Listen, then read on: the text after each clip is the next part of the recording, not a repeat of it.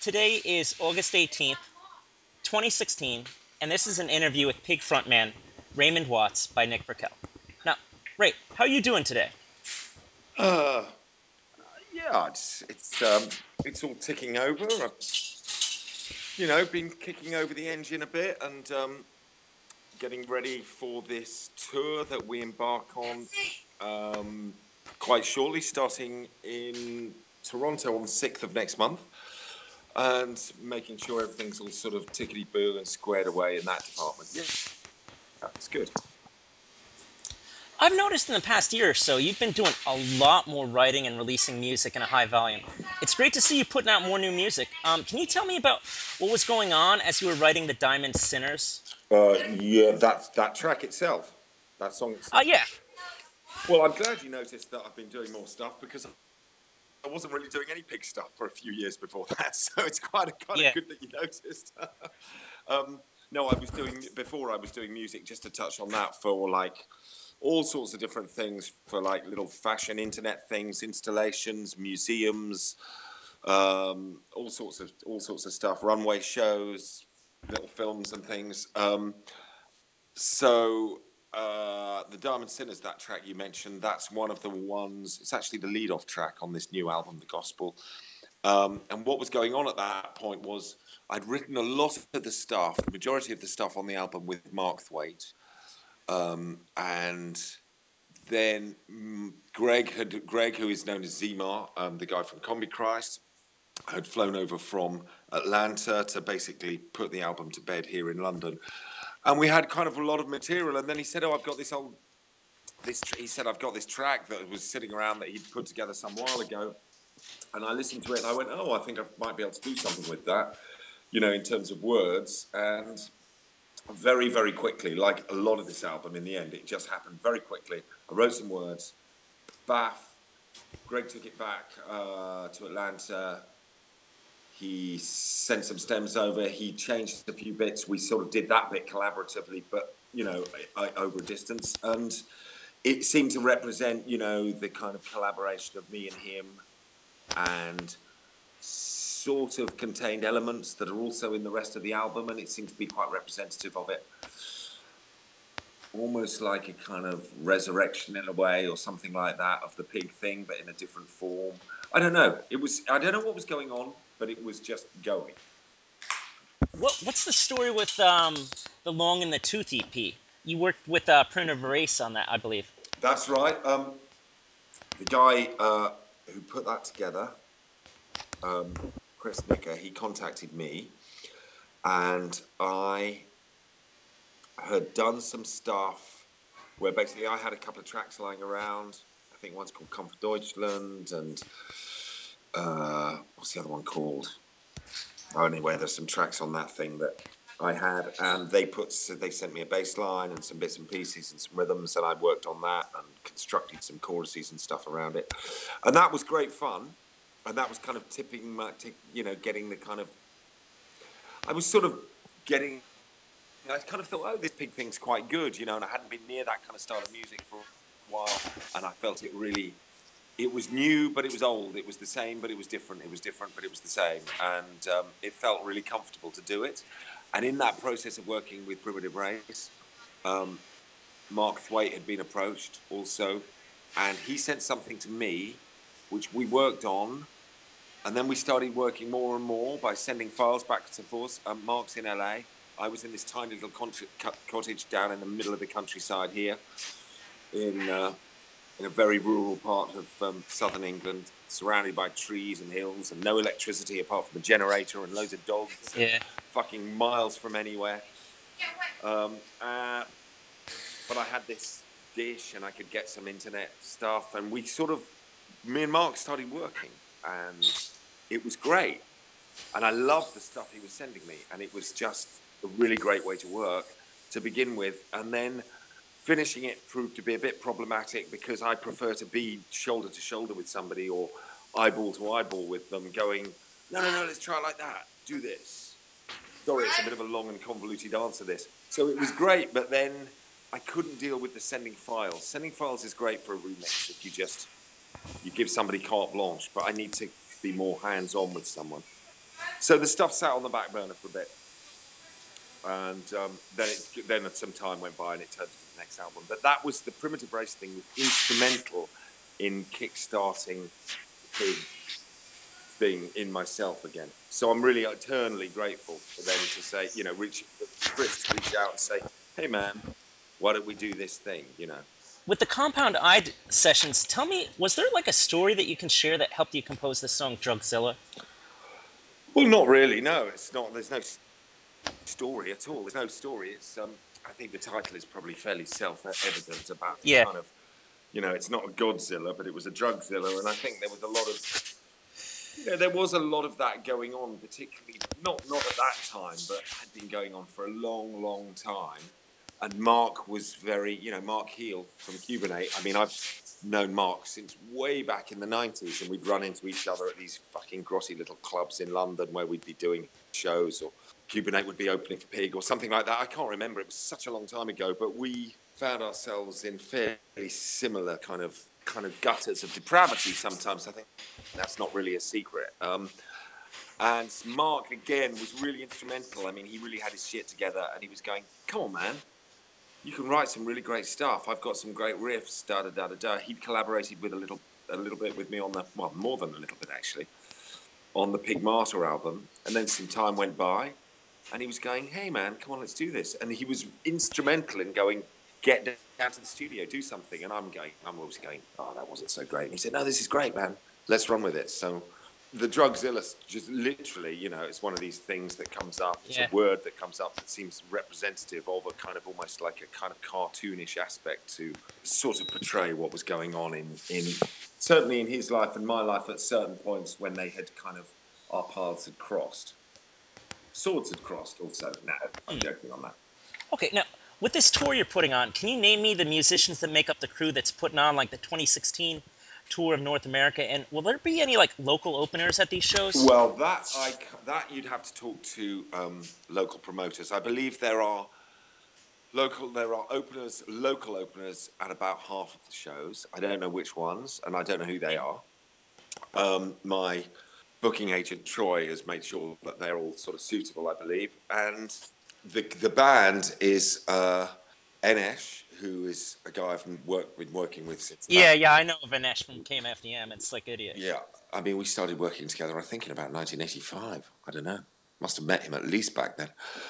And did a lot of touring with him. And Gunter Schultz, who I met a little bit later, who we did a lot of writing together, a lot of sitting in studios and a lot of touring together. And that was great. And so it's nice to just, you know, I know that the shorthand, the language, the communication with Nick and Gunter really well. And then there's Zimar from Combichrist, who I'd worked with over distance like 3 years ago when me and Mark were writing stuff, which turned into this album. And so it's great to have Zimar. He's co-produced the album with me, and he just has been absolutely brilliant. And like, yeah, let's do this. And then we've got Galen Whaling playing drums. So there's a 5-piece band. And that's the lineup. And it's going to be, it's lovely to have those guys, because even though I haven't been on stage with Nick and Gunter for, I think, 2011, we were in Chicago at a Wax Trax thing. It doesn't really matter how much time goes by. There's always this shorthand and understanding of what you're doing. Do you know what I mean? It doesn't matter which style we're doing or whatever. There's a kind of communication that's very easy. Transcends language, although I always try to speak to them in fucking German, but they always pretend they can't understand me. My German is, I mean well, but it just seems to come out a little bit like English with an accent. But yeah, there you go. Now, how long of a set are you going to have, and what albums will be focused on the most? Honestly, I don't really know. I don't know the answer to both of those questions. We will do some old stuff and some new stuff, and that's all I can say. We will do some old stuff and we will do some new stuff, and how long it will be, I don't fucking know. I really don't. Hey, can you hear me still? Yeah, it's good. Okay, the recording is coming out well. Yeah, so I don't know. We'll just play for what it seems like the right amount of time. Do you think maybe you might do a cover or two, like say Alice Cooper's "Hello Hooray" cover? No, I don't think we're going to do that one. No, that's Uh, really going back in time. Although we will do a couple that are from actually before then. you There is think an maybe? enormous, let me tell you, Nick, there are an enormous amount of fucking songs to choose from. It's actually quite Yeah. difficult to whittle them down. But some will be from beyond, like further back in time. Some will be from very recently, and some will be from in the middle. It's just whatever way makes a balanced set. We'll get together and we'll rehearse in Chicago, and we'll juggle it about. But we obviously have a basic kind of pool from which to choose from. So we'll kind of scope it out. I've got a pretty good idea, but you'll have to come and see us if you want to hear it. Could you ever see yourself? I know this is probably like you do this maybe one show out of the tour, but like Symphony for the Devil. I used to play that actually, all bloody 13 minutes of it, or whatever it was, you know, Yeah. all four parts of it. I used to back in the day, usually when I was in Japan, and it has this kind of fairly epic kind of quality to it. It's actually really good fun playing that. But no, I don't think we'll be playing that one, but you never know. Stay tuned.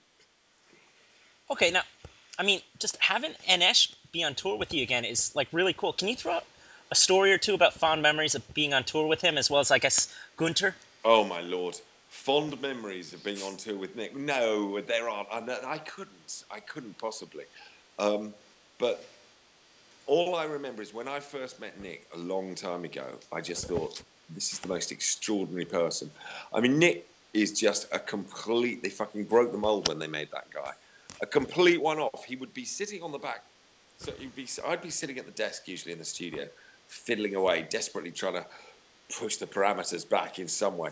And then Nick would just kind of go, oh yeah, I go and play some drums on this, or I'm going to play some guitar. And you'd go, right, okay, man. And then he'd fucking strap on this guitar and he'd go, yeah, I'm going to do it like this. And you'd go, are you going to tune up? He'd go, no, it's all cool. You know, it's cool, man. And then suddenly he'd just fucking, you'd go, right, we'll drop it now. And he would just fucking tear the fucking roof off the place. And you go, how the fuck did he do that? I mean, an absolute fucking genius, man. A genius and the most extraordinary and gentle and lovely guy you could possibly imagine. Now, I guess, what about memories of Gunter? Oh, Gunter, no, I mean, honestly, he would probably start driving a tank over me if I started sharing, because I used to room with Gunter quite a lot, actually, back in the day. Again, lovely, quiet, kind, gentle person. But when he gets a guitar, oh my God. Oh, God almighty. It's fucking I mean, he's so funny, man. What a fucking blinding guitar player. Blinding. And yet he would stand there looking like it's just kind of normal, as these people who are severely talented do. Yeah. And I remember when I was first fucking touring with him, I'd be sort of throwing shit around, you know, trying to make the show happen, you know, desperately trying to kickstart things, throwing tequila around, throwing water around. But, you know, heaven forbid if anything landed on Gunter, it would be like, hey, man, can you make sure you're not throwing that shit on me? Oh, my God. No, but he's a joy. No, but I couldn't possibly. The sequence of Gunter, you'll have to talk to him if he wants to unload that kind of shit. Okay, now, getting back into the topic of the Diamond Sinners, what was the creative message you want people to see when they view that video? Hey, listen, man. I don't want people to see anything except what they want to see, I suppose. I mean, I'm not kind of shirking any kind of... I'd like them to just see the video for what it is, that's all. And people can take from it whatever and just maybe enjoy it. I'm not trying to lecture anybody on anything. I just think it's Eerie the Lock, who's this fantastic director, put that together. So maybe you should. I'm just trying to dodge this one a bit. Maybe I'm trying to swerve here, man. I'm trying to swerve, Nick. Maybe you should aim that question at him. But I mean, we definitely sat down and we talked. I've actually just done another video with him recently for a song called Found in Filth, and we discussed these things like really quickly. In about 45 seconds, it's like, okay, so what's this about? And I go, all right. He says, what are the words? And I kind of read some of the words, and he goes, okay. And what's that about? And I go, yeah. Well, and he goes, well, I think, and then we both go, well, I think this is going to be the imagery, isn't it? And And hey presto, bang, and he's a fucking genius like that. There is no fucking around, navel gazing, paralyzing, analyzing. It's just, what's this about? Wham bap. And that is the essence of all these people who have been working on this whole pig thing with me. They're really great people that you would want to spend time with and kick back with, and also they're really creatively on it, and they don't fuck around. When it's time to go, they go bam, which is really nice, you know, because I think in the past, this is me sidetracking a bit, when it was, I mean, I worked a lot with Steve White, and that was great. It was a lot more, maybe because it was the massive amount of drugs we consumed, but it was very much head down in the furrow, kind of ploughing this furrow very earnestly, you know what I mean? And this is what I mean about it's very the same, but it's very different this time around. Very different, and it's very the same. But the thing that's the same is just doing the process of doing music, but the process has changed because there are more people who are there, involved, hand in glove with the process, whether it's Eerie directing stuff or Zmar co-producing stuff with me and writing stuff with me, or Mark Waite writing stuff in LA, and everybody seems to be there's a really great generosity of spirit amongst the people, you know, and it goes to my tour manager, my booking agent, the press guy, the people at the label. There's a lot more kind of communication, you know, having Gunter involved, and Nick is great because it's a bit like the past, but it's completely different, but it's the same. It's that whole thing, you know, and of course there's Galen playing drums and live outfit, which is great. Anyway, yeah, sorry to sidetrack. I'm a bit of a vinyl collector. Just wondering, you ever think of putting out like a real deluxe set of, say, The Swining with a bunch of outtakes and songs from that era that didn't make it onto the release? Or maybe on like another one of your favorite albums? Well, there's a bunch of shit coming out at the moment, man. I mean, there's the Gospel is the CD, right? Yeah. Which has 11 tracks. There's a double vinyl, which has 12 tracks with an extra track on it. There's a download code, so you get the whole lot digitally. There's the Diamond Sinners and the 3 remixes. There's a remix album in the pipeline, which won't come out till next year now, which has got loads and loads of great remixes from people. A lot of them are in now already. And there's some really good remixes. And I've never been a great fan, but then I go, fuck, what these people have done is great, you know.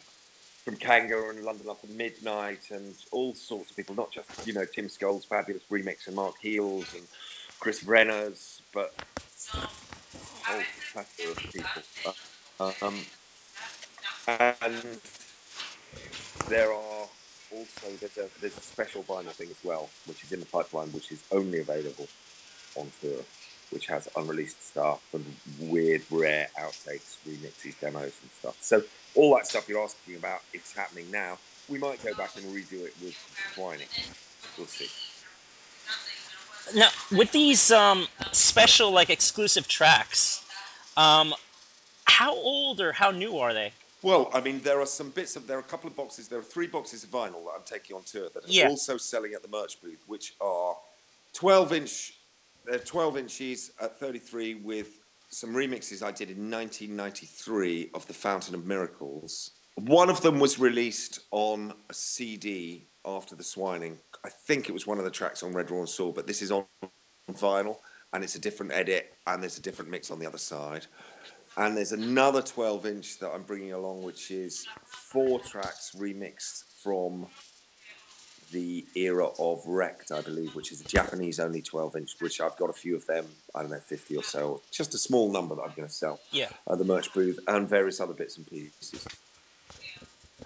There's a lot of almost willfully obscure pig stuff that you might be able to get if you're, you know, if you're an early bird, or, you know, on a first-come, first-served basis on this tour.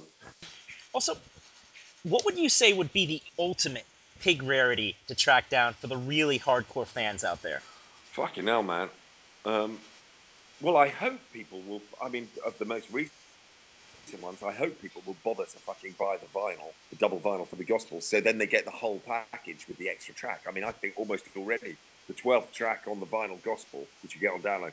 To me, I'm going, fuck, man, that's going to be quite rare. I hope people actually get it and not just buy the bloody CD version. Oh, but there are all sorts of little bits and pieces. There's one other thing that You want to keep it on the there's DL? another thing that's ultra rare actually that's in the pipeline that we're going to. People who buy VIPs for this forthcoming tour will get a 4-track CD of an unreleased remix, an unreleased track, a super rarity that's never been released before, Pig Orchestra, yeah, exactly, and a demo. So that's a bit of a fucking rarity, but you only get it if you buy a VIP for the meet and greet, and that's it, and that's a lot, and then they're gone. And then there are some old rarities going back because a lot of the stuff you can't really buy a lot of Pig stuff in America, particularly. It was only available in Japan, and then it got licensed, and then you can't get it anymore. So I think it's all pretty rare, actually. Would you like to go back to any questions? No, that's covered. You've covered an awful lot of territory there, an awful lot of ground. No, I think you kind of covered a lot of stuff. I hope you get something that you can use out of this, man. Oh, definitely. Final words.